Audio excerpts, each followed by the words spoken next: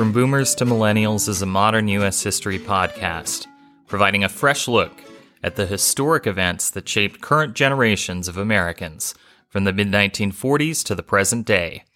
Welcome to the second of two episodes about the year 1961, aka Episode 18, Pay Any Price. In Part 1 of 1961, we examined the vision that JFK articulated for his presidency, which asked Americans to ask what they could do for their country and to be willing to bear any burden and pay any price for freedom. However, at times this inspirational rhetoric hit up against the harsh realities of the Cold War era. The U.S. government had a long-standing plan to send anti-Castro Cuban exiles to liberate Cuba from its revolutionary communist government. This scheme had been set in motion by President Eisenhower, and it was given the green light by Kennedy in April 1961. However, when they landed on Cuban shores at the Bay of Pigs, the anti-communist exiles were not greeted as liberators, as had been hoped. Instead, the attempted rebel invasion was crushed by Fidel Castro's forces not long after the anti-communists stepped onto the island. This humiliating failure became a major embarrassment for the young Kennedy administration once press reports publicized that this military excursion had U.S. government backing. Here in Episode 18, we will consider the subsequent developments in JFK's foreign relations during 1961 in the aftermath of the Bay of Pigs fiasco. We will also examine a group of young freedom riders who set out on a daring campaign for civil rights and racial justice across the American South. We start off this episode in the so-called Third World, where the results of over 15 years of steady decolonization often challenged American hopes for a stable post-war international order. Year after year, the number of newly independent countries trying to find their own way in the world was growing. For example, the quickly disintegrating British Empire had granted independence to Sudan in 1956, to Ghana and Malaysia in 1957, to Nigeria in 1960, to Kuwait in 1961, and to Jamaica in 1962. Likewise, the French regime granted independence to several areas previously under their control in sub-Saharan West Africa during the year 1960. However, France stubbornly tried to hold on to its North African possessions, especially Algeria, where over 1 million French had settled, ultimately comprising almost 10% of the Algerian population. A violent war of national independence enabled Algeria, which was one of the biggest remaining European pillars of imperial power, to finally fall by 1962. These events were dramatized in the trenchant 1966 film The Battle of Algiers, which was directed by Italian filmmaker Gilberto Pontecorvo. Many Americans tend to think of old black and white films about war as often being somewhat sanitized compared with more recent fare, but the Battle of Algiers is unsparing in its realistic depictions of the Algerian liberation movement's use of terrorist tactics and the French army's use of torture in trying to snuff out the radical pro-independence organizations. The struggle for Algerian independence was indeed a bloody and unpleasant affair, one that also had violent ripple effects on France. A far-right paramilitary group, known as the Organisation Armée Secrète, pardon my French, also known as the OAS, began targeting supporters of Algerian independence in France. One of these was Jean-Paul Sartre, who was perhaps the most influential French philosopher of the 20th century. In June 1961, a plastic bomb exploded in his residence, but Sartre was unharmed.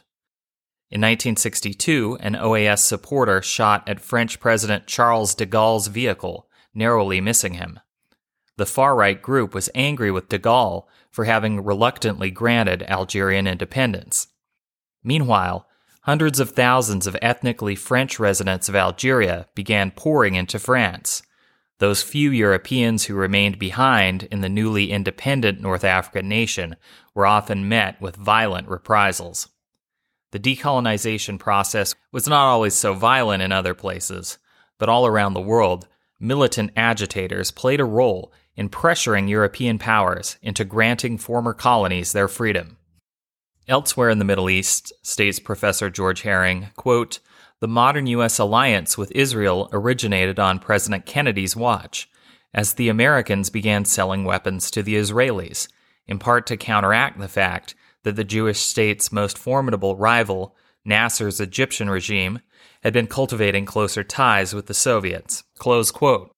By the 1970s, this foreign policy had solidified into a fairly permanent U.S. strategic position, with the Americans now backing an odd coalition of Middle Eastern states, including the high-tech, modern quasi-democracy of Israel, alongside the conservative monarchies of Saudi Arabia and Iran.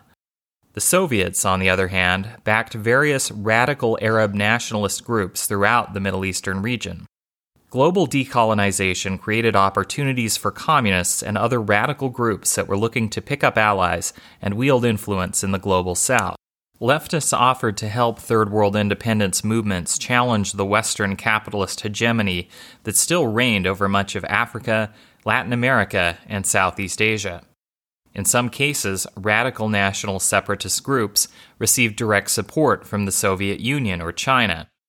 However, many newly independent countries did not want to escape domination by an imperial power only to become a mere puppet government of a distant communist regime. They instead wanted to take their own path, free from any superpower patron, instead of being beholden either to the NATO nations or to the Soviet bloc. Historian George C. Herring notes that, quote, "The rise of the Third World dramatically changed the makeup of the United Nations once these new countries were admitted as members, and altered the balance of power in the UN General Assembly." Close quote. The newly diverse makeup of the UN would limit both American and Soviet attempts to steer the decisions of the global peacekeeping organization. In another development that troubled the superpowers, Herring notes that, quote, "In 1961, neutralist leaders Nehru of India, Nasser of Egypt, Sukarno of Indonesia, Tito of Yugoslavia, and Nkrumah of Ghana convened the first conference of non-aligned nations with the declared intention of limiting the effects of the Cold War on the rest of the world." Close quote. As we mentioned back in episode 11, the neutralist tendency was first developed when two charismatic leaders of newly independent states, the Egyptian dictator Nasser and the Indian president Nehru, had tried to exert maximum leverage on the superpowers by refusing to align with either one. However, even after the 61 organizing conference gave more coherence to this international tendency, the nations affiliated with the non-aligned movement remained much more loosely organized than official military treaty organizations such as NATO and the Warsaw Pact. Nevertheless, these non-aligned, newly developing nations pledged to assist each other whenever possible in order to make certain that they had the necessary military and economic resources to remain neutral and free of the global Cold War conflict. Washington, D.C. tended to take a dim view of the non-aligned movement. President Kennedy did not want Third World nations to be neutral. He wanted to win them over to the side of the United States and its Western allies, and he knew full well that the Kremlin wanted to convert these new nations into communist bloc members. In his book From Colony to Superpower, Herring reports that, to increase American influence in still developing nations, the Kennedy administration, quote, sought to expand economic assistance to them and to appoint ambassadors with language skills and area expertise to far-flung corners of the globe, close quote. He also tried to win them over with humanitarian aid programs like Food for Peace, which was led by a former World War II bomber pilot from South Dakota named George McGovern. We may be hearing more from him in the future. This program made diplomatic use of the American agricultural surplus by providing heavily discounted food to impoverished nations. McGovern traveled to poverty-stricken India and helped launch a school lunch program there that would end up feeding 1 in 5 Indian schoolchildren. Herring reports that by 1963, the Food for Peace program was providing food to tens of millions around the globe. More famous was another program we already touched on back in episode 17, the Peace Corps. Interestingly, the visionary labor leader Walter Reuther helped come up with the concept for this organization, and he persuaded Kennedy to champion the creation of the Peace Corps during his 1960 presidential campaign. President Kennedy lived up to this campaign promise, officially creating the program just months into his administration. JFK, who was no stranger to nepotism, appointed his brother-in-law, Sergeant Shriver, as the first director of the Peace Corps. In fairness to Shriver, he was well qualified for the position. Shriver grew up in Maryland in a devoutly Catholic family. He then went on to become a decorated World War II veteran and a Yale-educated attorney, and in 1955 he had been appointed president of the Chicago Board of Education. Despite his past wartime service, this sergeant was not an officer in the military. Sergeant was literally his first name, and you have to wonder if that made some foreign officials question the program's peaceful intentions. The idea of the Peace Corps was, of course, to send thousands of Americans to help people in developing nations. Kennedy said that he hoped the Peace Corps would help to correct the stereotype of the ugly American by showing the more humanitarian and culturally sensitive side of the American people to the rest of the world. Herring argues that, in spite of its ambitious and high-minded intentions, quote, the Peace Corps' impact on Third World development was negligible. Some volunteers lacked skills, others had little to do, and many ended up teaching English, close quote. But Herring still thinks it was symbolically important because, quote, it conveyed the hope and promise that represented the United States at its best. U.S. policymakers paid special attention to the international situation in the Western Hemisphere. American diplomats were still recovering from the shock of the Cuban Revolution of 1959, see episode 14, and President Kennedy vowed to take action to prevent further spread of communism in Latin America. In March 1961, he announced a major foreign aid program for the region known as the Alliance for Progress, which pledged billions of dollars in funds intended for social investment and economic development. Herring reports that the Alliance for Progress funds led to the building of roads, schools, hospitals, and low-cost housing in Latin America. But the program still fell short of its goals of substantially reducing the problem of poverty within the region. The administration opposed governments engaging in land reform in the region, viewing this policy as a gateway to socialism, despite the fact that a wildly inequitable distribution of real property was a major contributor to income inequality and political instability in Latin nations. Furthermore, while the funding offered by programs like the Alliance for Progress were the carrot offered to these nations, the Yankees still carried a stick. Herring reports that JFK allowed the CIA to continue meddling in Latin American politics in order to prevent leftists from obtaining power.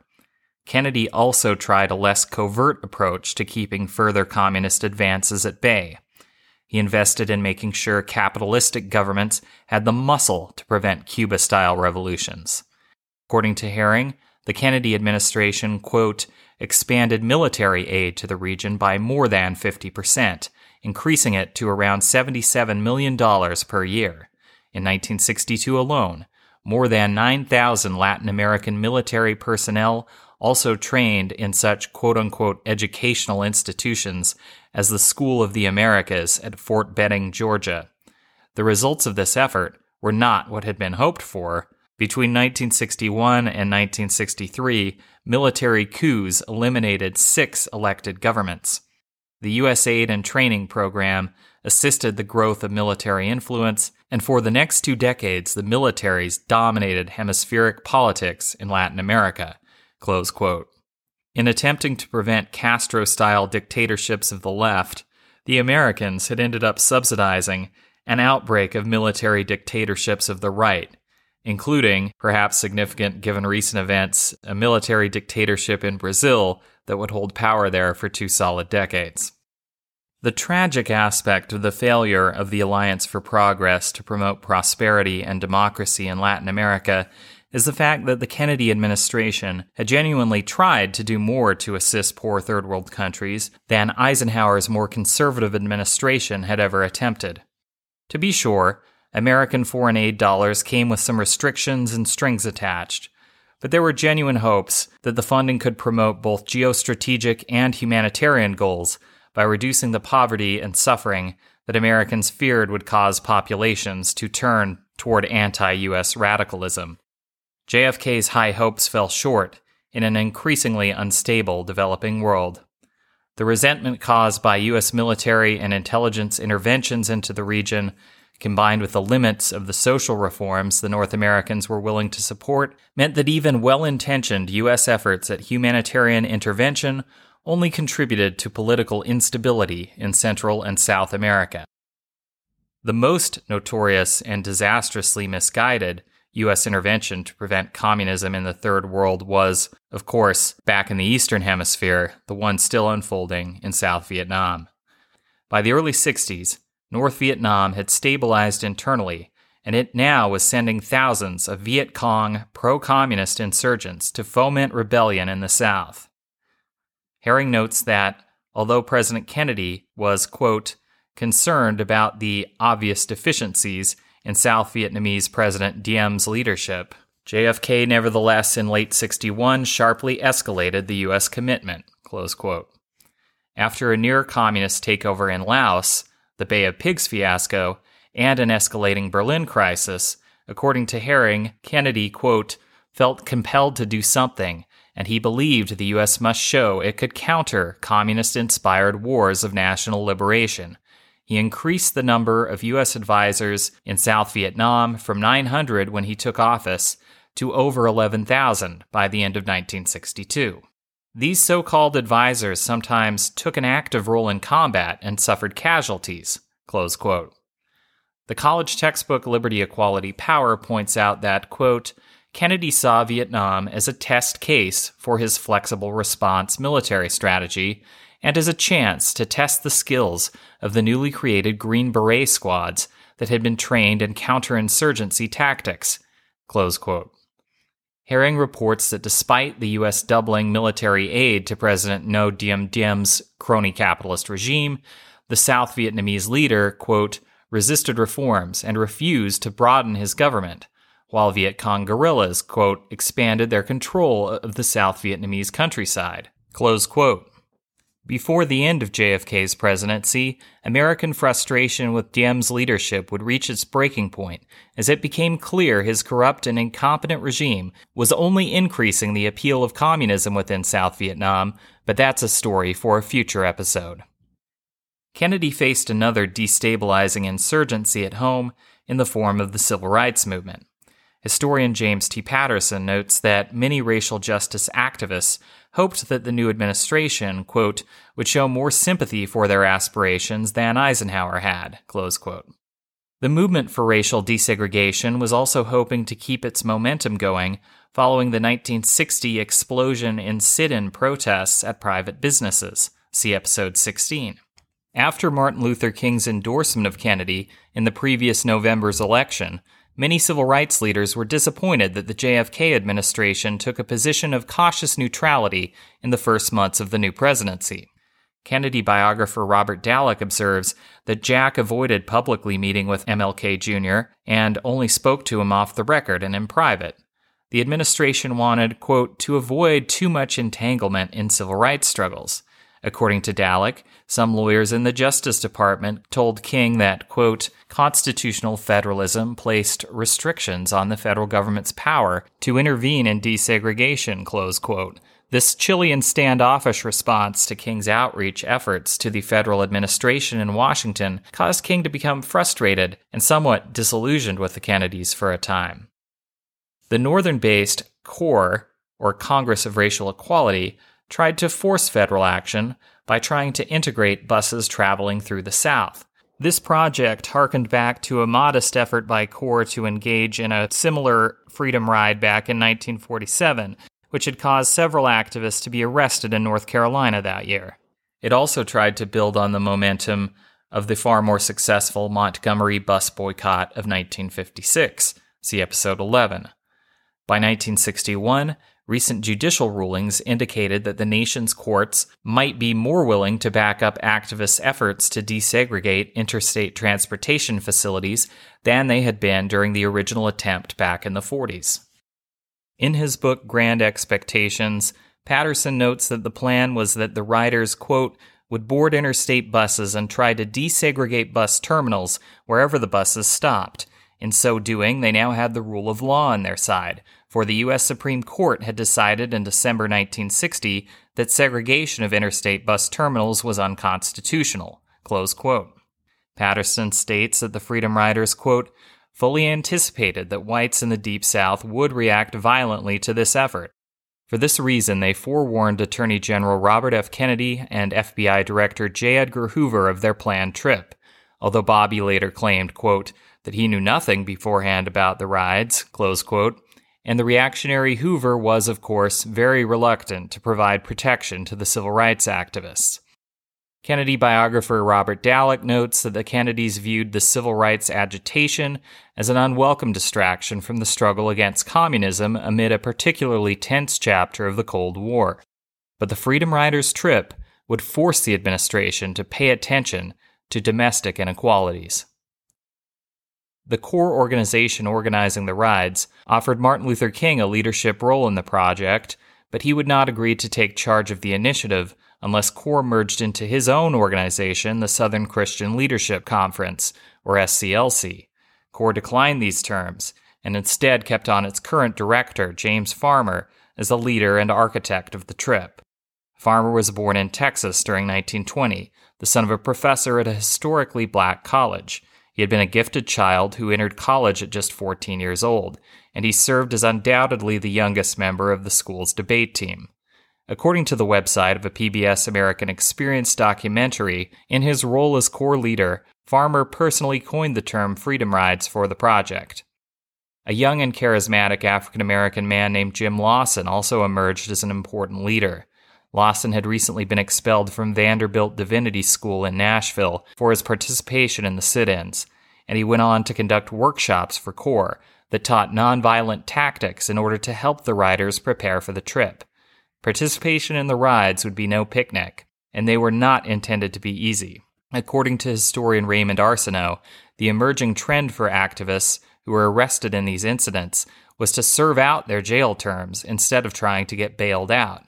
The idea behind this jail not bail slogan was that large numbers of protesters serving out their sentences, quote, would put the maximum pressure on the financial resources and infrastructure of state and county governments, close quote. The first group of Freedom Riders during 1961 consisted of 13 activists, 7 of them black and 6 of them white, and they boarded 2 separate buses in order to travel from Washington, D.C. through the most heavily segregated parts of the South en route to New Orleans, Louisiana. On buses and facilities throughout the trip, the Freedom Riders would defy segregation rules and would use any public facility at bus stations that they pleased. They encountered little major resistance as they traveled through the more moderate Upper South states of Virginia and North Carolina. However, violent conflict first occurred in Rock Hill, South Carolina, where Freedom Rider and future political leader John Lewis was beaten to the ground with a club when he tried to enter a bus station's whites-only men's restroom. According to historian Raymond Arsenault, Lewis's endurance of this awful attack meant that, quote, the Freedom Riders had passed their first major test, refusing to strike back against an unprovoked assault, close quote. The leadership of the core organization knew that the danger would only increase once the riders proceeded deeper into the South, but the Freedom Riders' initial reception in the Deep South was deceptively benign. Arsenault reports that they were greeted by a group of cheering college students in the progressive enclave of Athens, Georgia. In Atlanta, the Reverend Martin Luther King shared a meal and some words of encouragement with the Freedom Riders in Georgia's relatively cosmopolitan capital city, although he did warn them to be careful, as he was hearing disturbing reports from his contacts in Alabama that local white vigilantes were planning something. Indeed, trouble started very soon after the riders entered the white supremacist enclave of Alabama. James T. Patterson notes that as soon as the Freedom Riders pulled into a station in Anniston, Alabama, quote, a mob slit the tires of one of the buses, smashed its windows, and tossed in an incendiary device that caused it to catch fire, close quote. Biographer Larry Tye notes that the rioting crowd then, quote, used clubs and iron bars to batter the Freedom Riders as they scrambled out of the burning vehicle, close quote. A photograph of black smoke pouring out of the smoldering bus remains one of the most iconic images of the scorched earth tactics that were used by Jim Crow supporters against the civil rights protesters. Things were no better for another bus of Freedom Riders arriving in the Deep South metropolis of Birmingham, Alabama. Arsenault reports that white supremacists in the Birmingham Police Department had tipped off members of the local Ku Klux Klan that these quote-unquote outside agitators would be arriving in Birmingham, and the KKK prepared to receive the Freedom Riders with a very unfriendly greeting party. Author Larry Tye writes that, quote, the city's police were conspicuously missing, even though their headquarters was just 2 blocks from the bus terminal. For a prearranged 15 minutes, 40 white thugs assaulted the activists with baseball bats, blackjack clubs, and bicycle chains. Freedom Rider James Peck was attacked so savagely that it took 50 stitches to close his head wound, close quote. According to Patterson, another Freedom Rider who was a 61-year-old man was, quote, left permanently brain damaged after the mob attack in Birmingham. Tye notes that the city's police commissioner, the infamous segregationist Bull Connor, smirkingly told the press that police couldn't prevent this violence because, quote, too many of his men were on leave for Mother's Day. Newspaper coverage of scenes like this forced the Kennedy administration to take action to protect the Freedom Riders. Attorney General Robert Kennedy sent a Justice Department official named John Siegenthaler to accompany the riders in their travels and make sure they safely made it the rest of the way to New Orleans. According to the PBS American Experience documentary about the movement, the traumatized Freedom Riders were having a difficult time even finding a way out of Birmingham because all the drivers for the bus companies were now afraid of being attacked and refused to drive. Siegenthaler convinced the Freedom Riders to take the last leg of the journey to New Orleans by airplane. The riders were menaced by a gathering, angry crowd at the airport, but Siegenthaler managed to get them on board the plane safely, and within hours, the first group of Freedom Riders touched down in Louisiana. Siegenthaler and his boss, Bobby Kennedy, thought the Freedom Riders' saga was over, as their trip had come to an end and they'd reached their destination. But other college students had already been inspired to join the movement. A group of young people from predominantly black Fisk University in Nashville, Tennessee, decided that they needed to show that the violence in Birmingham would not dissuade people from continuing to conduct freedom rides. They were led by a charismatic African-American young woman named Diane Nash. When Robert Kennedy learned that more freedom riders were on the way, he told Siegenthaler that, in order to avoid more violence, he had to convince them not to come to Alabama. Following these orders, Siegenthaler called Nash and told her that the students had no idea of the situation they were getting into, and that if she didn't call their ride off, she was going to get her friends hurt or maybe even killed. Nash calmly responded that her group of Freedom Riders had all written up their wills the night before. They knew exactly what they were getting into, and they were willing to put their lives on the line. Unable to dissuade the riders from coming, Siegenthaler finally used federal pressure to force Alabama officials to provide a police escort for this new group of Freedom Riders for the journey from Birmingham to Montgomery. But upon arrival within the city limits of Alabama's capital, the protection quickly melted away, and an ominous feeling set in on the bus. When the Freedom Riders walked out into the Montgomery bus station, Dalek reports that a mob carrying axe handles and lead pipes set upon and assaulted the integrationists. This group did not make distinctions between the active participants and observers accompanying them on the ride. Journalists and photographers traveling with the riders were attacked, and the segregationist mob in Montgomery assumed John Siegenthaler was one of the civil rights protesters and beat him up as well. Biographer Larry Tye indicates that Bobby Kennedy's attitude about avoiding involvement changed when his ally and emissary Siegenthaler ended up hospitalized after being assaulted and battered in Alabama. RFK was a man often motivated more by personal relationships than abstract information, and Tye writes that the attack on his friend Siegenthaler caused his, quote, patience and caution to give way to resolve and rage, close quote. Bobby decided to send a force of 400 U.S. Marshals to Alabama, and he deployed FBI agents to investigate the riots against the Freedom Riders in the state. Fortunately for the Freedom Riders, it turned out the Kennedy administration had sent federal marshals to protect them at the moment they would be most desperately needed. When Martin Luther King Jr. learned about the brutal reception the Freedom Riders received in Montgomery, he traveled there and held a community meeting of Freedom Riders and other civil rights activists at a local church. However, an angry racist mob learned of the meeting, and hundreds gathered around the church. JFK biographer Robert Dalek recounts that, quote, during repeated mob assaults on the church, which the marshals repelled with tear gas, King and Bobby clashed on the telephone. Close quote. MLK thought Kennedy wasn't doing enough to disperse the mob and prevent violence, particularly when he allowed some Alabama National Guard troops, who presumably had more sympathy for the mob, to relieve some of the federal marshals. The crowd had thrown rocks into the windows of the church, and for a time there was fear they might set it on fire. Luckily, the civil rights activists managed to sneak out of the church just before dawn, and the situation ended without major violence. But the Kennedys seemed to find themselves in a no-win political situation. Dalek reports that a Gallup poll from 1961 indicated that only a minority of the country, quote, approved of what the Freedom Riders were doing, close quote. The Kennedy administration was attacked by Southern white Dixiecrats, such as Alabama Governor John Patterson, who thought they were doing too much to intervene in favor of civil rights activists, and it was also criticized by Northern racial liberals, who thought it wasn't doing nearly enough to stop fascistic vigilantes from violently attacking people who were fighting for equality.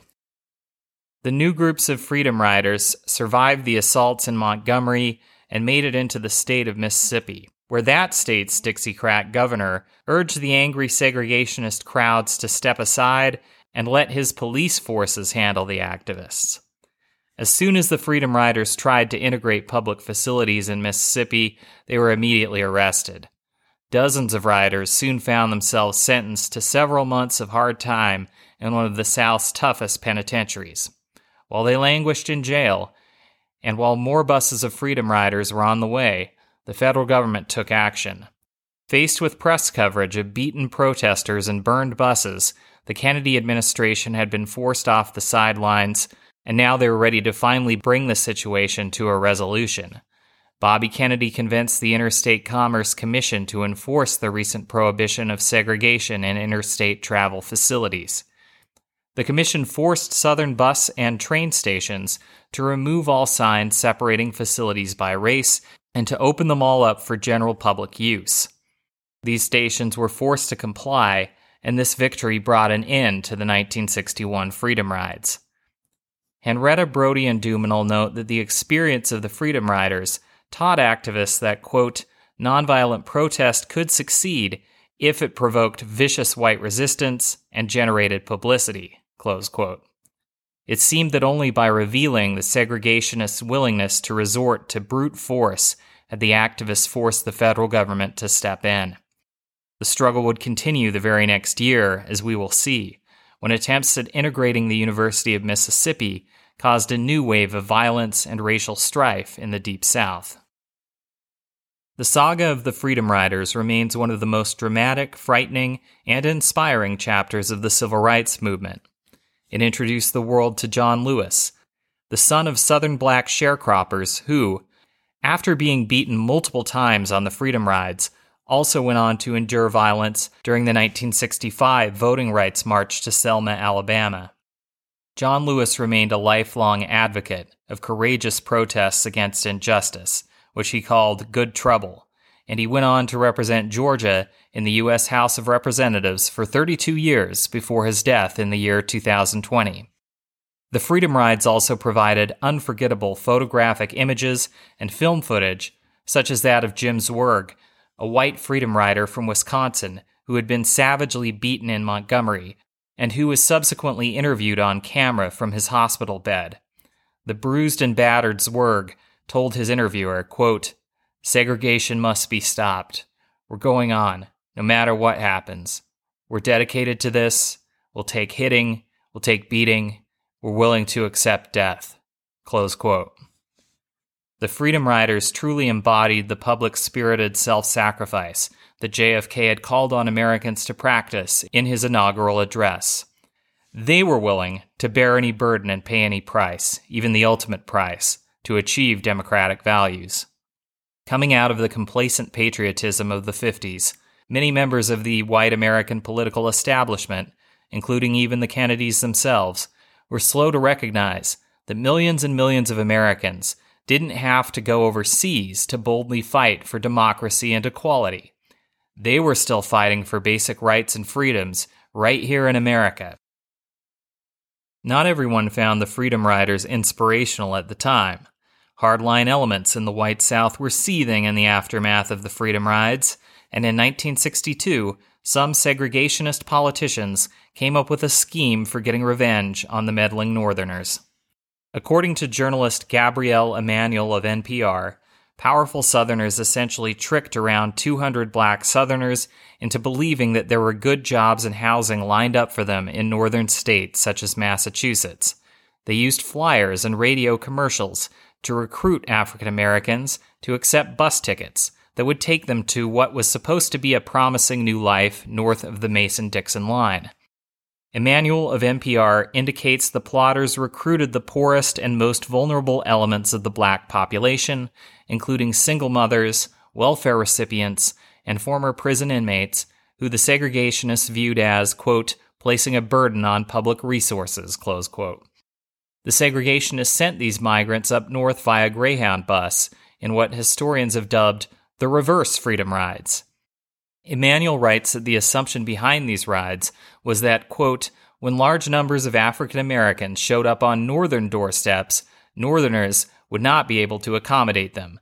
They would not want them, and their hypocrisy would be exposed, close quote. The advocates of Jim Crow directed some of the African American migrants to be dropped off near the Kennedy family compound in Hyannis, Massachusetts.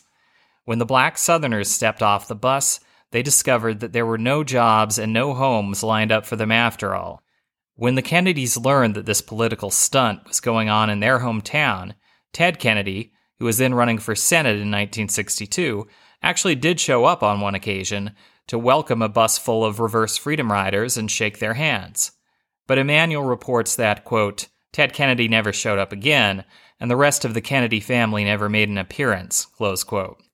When JFK was asked about the reverse Freedom Rides in a news conference, Emanuel states that he labeled it a cheap exercise before hesitating and dodging the question. The president was angered by the scheme, but he was afraid to speak out too strongly, knowing he badly needed white Southerners' electoral votes if he wanted to win re-election in 1964. Some other Northerners mobilized to provide extensive assistance to this manipulated group of people who were vulnerable refugees far from home. Emanuel notes that a local NAACP chapter coordinated with concerned residents to create a multiracial assistance group known as the Refugee Relief Committee.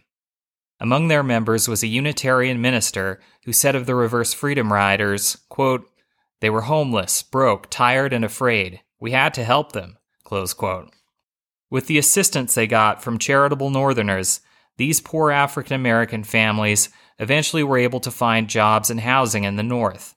Still, they faced many economic and social challenges, and they experienced the de facto residential segregation common throughout the North.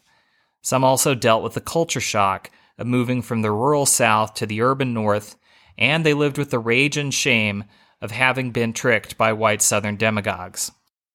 Nevertheless, although the reverse Freedom Rides may have been gratifying to some white Southerners, the advocates of Jim Crow did not succeed in getting the propaganda victory they craved. According to Emanuel of NPR, quote, the prevailing sentiment was that the reverse Freedom Rides exposed the callousness of the Southern segregationists, not the hypocrisy of Northern liberals, close quote. There was an almost eerie historical echo of the reverse Freedom Riders in September 2022, when Florida Governor Ron DeSantis tricked plane loads of undocumented immigrants into thinking there were jobs waiting for them in the wealthy northern liberal enclave of Martha's Vineyard in Massachusetts. The response to this recent incident was similar to the reaction to the Southern scheme of 1962 in that it delighted reactionaries, while some Massachusetts locals mobilized to help the displaced migrants, and many media pundits condemned the stunt as playing cheap political games with the lives of vulnerable people. In 1961 and 1962, JFK had higher priorities than the slow-burning tensions of the civil rights struggle. He was struggling to navigate a new phase of a Cold War that was coming close to overheating.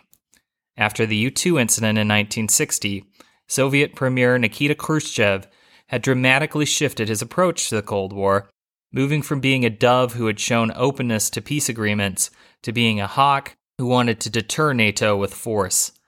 Some American hardliners maintain that Khrushchev was never negotiating in good faith, but during the early 60s, the Soviet premier suddenly adopted an alarmingly bellicose tone. Patterson ponders why Khrushchev spoke and acted so aggressively during these years, and speculates, quote, perhaps he wanted to impress the USSR's wavering ally China with his ability to stand up to adversaries, perhaps he felt pressure from military leaders at home, or perhaps he considered the youthful Kennedy to be weak, close quote. Reports of an incident where Khrushchev angrily pounded his shoe on his desk at the United Nations, see episode 15, also contributed to the public perception in the USA that the Russian leader was a dangerous loose cannon. News was also widely spread by the American media that, at a speech given during 1956, Khrushchev had said of the capitalist powers, quote, whether you like it or not, history is on our side. We will bury you, close quote. The Soviet premier made similar statements on subsequent occasions, and many Americans interpreted this phrase, we will bury you, as a threat of Soviet military invasion or nuclear attack. In reality, most historians believe that Khrushchev was actually making reference to the traditional Marxist belief in the eventual decline and fall of capitalism around the world, and many believe a more accurate translation of Khrushchev's words is, we will outlive you. Nevertheless, the association of this memorable phrase with Nikita Khrushchev, when combined with his other recent aggressive words and actions, struck fear into the hearts of generations of Americans who were alive during the early 1960s. In June 1961, John F. Kennedy had a series of meetings with Khrushchev during a diplomatic summit in Vienna, Austria. George Herring notes that at the meetings, JFK was, quote, in severe pain from various ailments and heavily medicated, close quote. Kennedy's physical discomfort was not helped by how stressful and unpleasant the summit became, as Khrushchev repeatedly tried to bully his inexperienced adversary into making concessions on Berlin. The Soviet premier threatened to allow the East Germans to completely cut off Western access to Berlin. Herring notes that Khrushchev's threats, quote, did nothing to resolve the immediate problem in East Berlin, where during July 61 alone, more than 26,000 East Germans fled to the West, close quote. The working German masses, who in Marxist theory were supposed to support communism, were instead voting with their feet to escape into capitalist West Germany via West Berlin. The existence of the prosperous island of West Berlin, with its competitive democratic politics and market economics behind the Iron Curtain, was a major propaganda coup for the West and a major embarrassment to the communist bloc. At the Vienna summit, a truculent Khrushchev made it sound as though he was willing to go to war if NATO would not allow an East German takeover of West Berlin.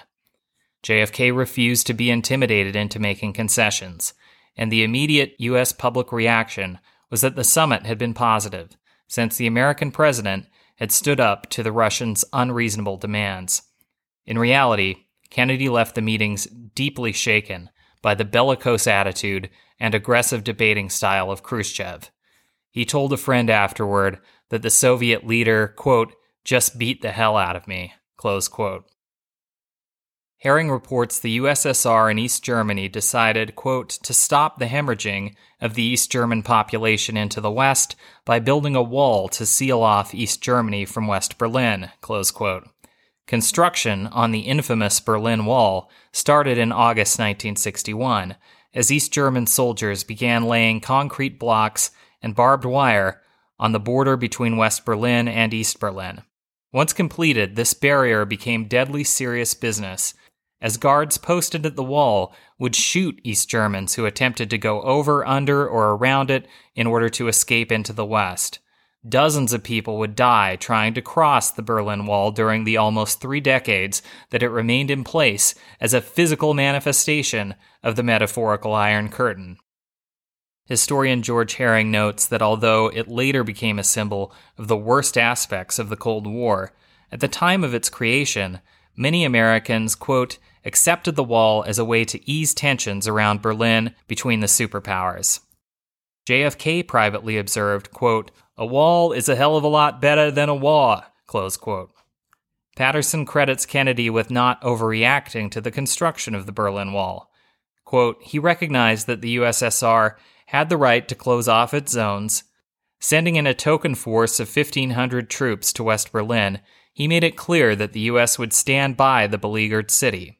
The Kennedy administration performed more steadily and professionally in the summer war of nerves over Berlin than it had over Cuba in April 1961. Close quote. Nevertheless, Khrushchev's truculent behavior in the Vienna meeting and the escalation of Soviet activity in Berlin made Kennedy less optimistic about prospects for peace. Historians Henrietta Brody and Duminal note that JFK sought and received congressional approval to add an additional 300,000 troops to the United States Armed Forces during 1961. Herring reports that the president also increased defense spending. He mobilized tens of thousands of military reservists, and most alarming of all, he, quote, pushed for a federal program to assist in the building of nuclear fallout shelters, close quote. Khrushchev responded in kind, and the U.S. and the USSR resumed nuclear testing. During October 61, in Arctic waters north of Russia, the Soviets detonated what is, to this day, the most powerful nuclear weapon ever tested. This epic explosion became colloquially known to Russians as Tsar Bomba, the king of all bombs. Escalating nuclear tests and tensions ended the year 1961 on an ominous note, as the prospects for world peace were beginning to look dire indeed. We will see the two great superpowers get terrifyingly close to nuclear war in our next full-length episode, when we will examine the year 1962.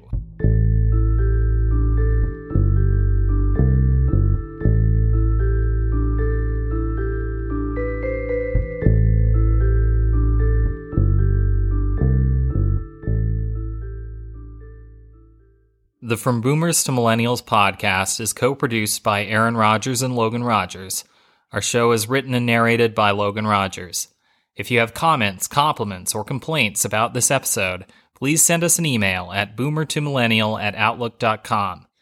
Also, you can leave money in our metaphorical tip jar by leaving us a 5-star review on Apple Podcasts.